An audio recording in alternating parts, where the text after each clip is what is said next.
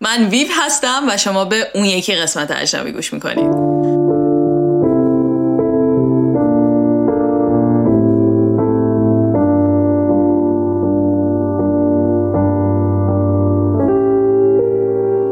همینطوری که داشتم قدم برمی داشتم به سمت آشپزخونه خوابگاهی که با کل یک طبقه دانشجو باید شرش می کردم، توی ذهنم مدام داشتم همه چی رو زیر سوال می بردم. کل تصمیماتی که تا اون موقع گرفته بودم، اینکه آیا کنسل کردن بلیت کار درستی بود، آیا میتونم خانواده‌مو رو دوباره ببینم یا نه. آخه میدونین چرا؟ بالاخره توی کل کریر جاب فایندینگ من اولین جواب مثبتمو به عنوان یک کار پیدا کن گرفتم. بالاخره اینترویو ژورنالیسمی که داشتم اوکی جلو رفت و قرار شد که من بردارم 3 آرتیکل بنویسم. این 3 مقاله اما مقاله های خیلی خفن نبود. مقاله در حد مقاله بازفید بود. That's why I had to be fucking innovative and I was not. اصلا ذهنم خلاق نبود توی این چیزا. اصلا نمیدونستم موضوع چی هست. ولی گفتم اوکی let's sit, Viv, let's think. 3 از چیزایی که بیشتر از همه چیز داره الان اذیتت میکنه چیه؟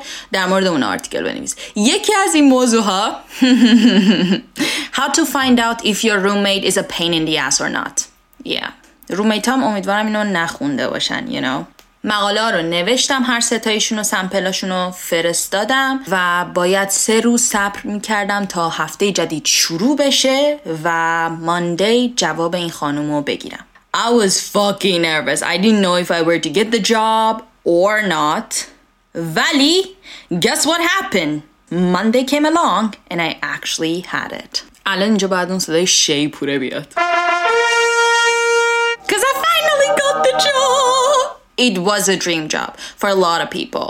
And of course for me at the very beginning. قرار شد که از روز بعدش شروع کنم یه دوره اینترنشیپ اونجا بگذرونم. از ساعت 6 صبح تا ساعت 12 شب، چون هنوز پروژه آیسکرم داشتم، باید کار میکردم. هفته اول فوق‌العاده جو زده and I was like let's do this, you can do it. ولی همینطوری که گذشت من تبدیل به یه گل پژمرده شدم. به خانه آمده مانند یک جسد بر تخت افتاده و میخوابیدم. Sometimes I wonder what is the meaning of this life. I found the prize of love and lost my mind. Not easy, but the good thing is اونقدر سرم شلوغ بود نمیتونستم به چیزای دیگه ای فکر کنم، به اینکه وای چقدر من خونه دورم، خانواده نیستن، whatever. برای اینکه بخوام پروسه work and stay permission رو جلو ببرم باید ویزای توریستیم تموم میشد. And no one had any fucking idea, no clue how to work it out. خدا رو شکر همه با هم جمعی از نابلدان بودیم و سردرگم. Finally رفتیم اونجا، حالت trial and error. مراحل این work and stay permission فرق داره، از شهری به شهری فرق میکنه، چه برسه حالا بخواد از یک کشور به یک کشور دیگه باشه. بنابراین این چیزایی که من الان دارم اینجا میگم امکان داره صدق نکنه توی یه جاهای دیگه ای. اولین کاری که باید انجام میدادیم این بود که باید میرفتیم یه دفتری و اونجا میگفتیم که یک نفری رو با این توانایی ها میخوایم و اینا برمی‌داشتن این آگهی شغل رو میذاشتن توی سایت. به مدت 2 هفته اونجا میموند. اگر کسی از خود اون شهر این توانایی ها رو داشت اونو برمی داشتن برای این کار، اگر نه اون موقع تازه اجازه به من داده می شد که پروسه رو شروع کنم. به شرکت اجازه داده می شد که یک نفر رو از خارج از اون شهر برداره بیاره. بعد از این می رفتی یه جای دیگه، یه دفتر دیگه و اونجا پروسه work and stay permission تازه شروع می شد. In this new office چیزایی که بعد دادم یک گذرنامه بود، کلی عکس بود که خیلی زشت. I was looking like a potato. I'll show you maybe later.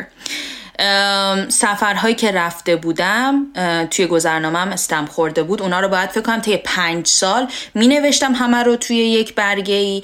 یه سری اطلاعات در مورد خانواده نیاز داشت، قراردادی که با شرکت بسته بودم، امضای مدیران شرکت، امضای اون مترجمی که با من اومده بود توی این دفتر و یه سری مدارکی که خودشون داشتن و من باید همینطوری پول می‌کردم and it was all in their fucking native language و من هیچی نمی‌فهمیدم چیه. به خاطر همین حتما باید یه مترجم با من میومد.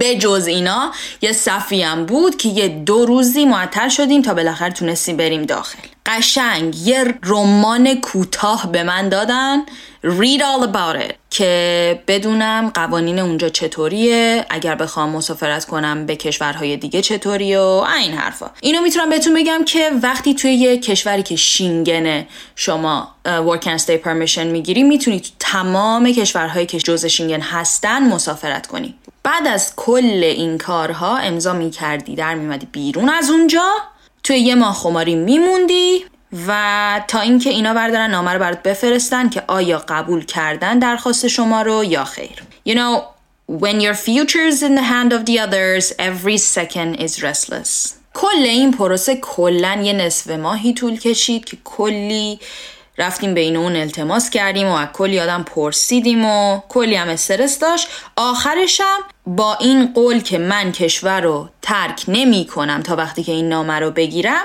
به خانه برگشتیم.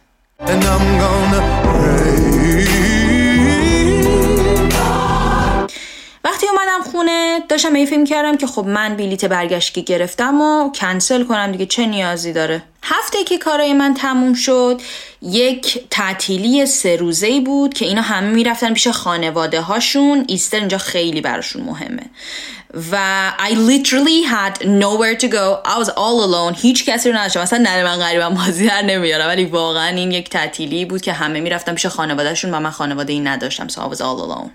من موندم تنهای تنها،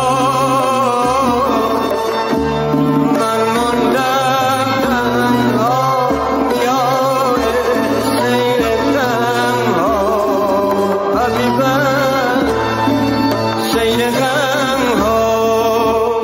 اومدم گفتم که اوکی، الان که سرم خلوت شده میبینم واقعا چه کاری کردم و چه اتفاقایی داره میفته. بیا کمی ایران رو برداریم بیاریم توی این اتاق کوچیکی که زندگی میکنم. یه قابلمه رفتم خریدم و اومدم با مامانم اسکایپ کردم and we were like بیایم با هم استانبولی درست کنیم.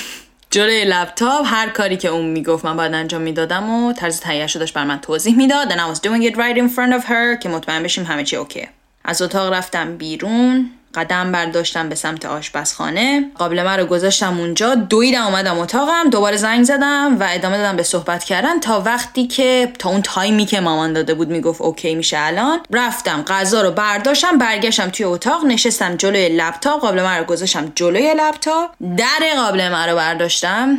چشتون روز بعد نبینه، خشیل بود با سیب زمینی و رب. هیچ وقت شاید تا همین الانم به اندازه اون موقع دلم نمیخواست که پیش خانوادم می بودم. وقتی آزادی انتخاب داری اصلا به این موضوع فکر نمی کنی که حالا اون آپشن هم اونجا هست، ولی وقتی اون آزادی رو ازت میگیرن احساس میکنی که بدبخترین آدم دنیایی، توی یه زندون نگهت داشتن that you cannot do anything about it.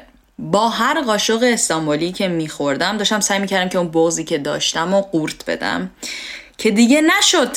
I was crying like a little kid. حالا هی من گریه کن از این ور، هی مامان از اون ور گریه کن. فقط چیزی که به ذهنم میرسید توی اون لحظه این بود که به مامانم بگم بره بابامو بیدار کنه و بابا خواب بود بیچاره. گفتم برو بیدارش کن. I don't give a fuck. I need to talk to him right now. چون که میدونستم توی این حالت ایموشنال تنها کسی که میتونست منطقی ترین باشه پدرم بود. She woke him up.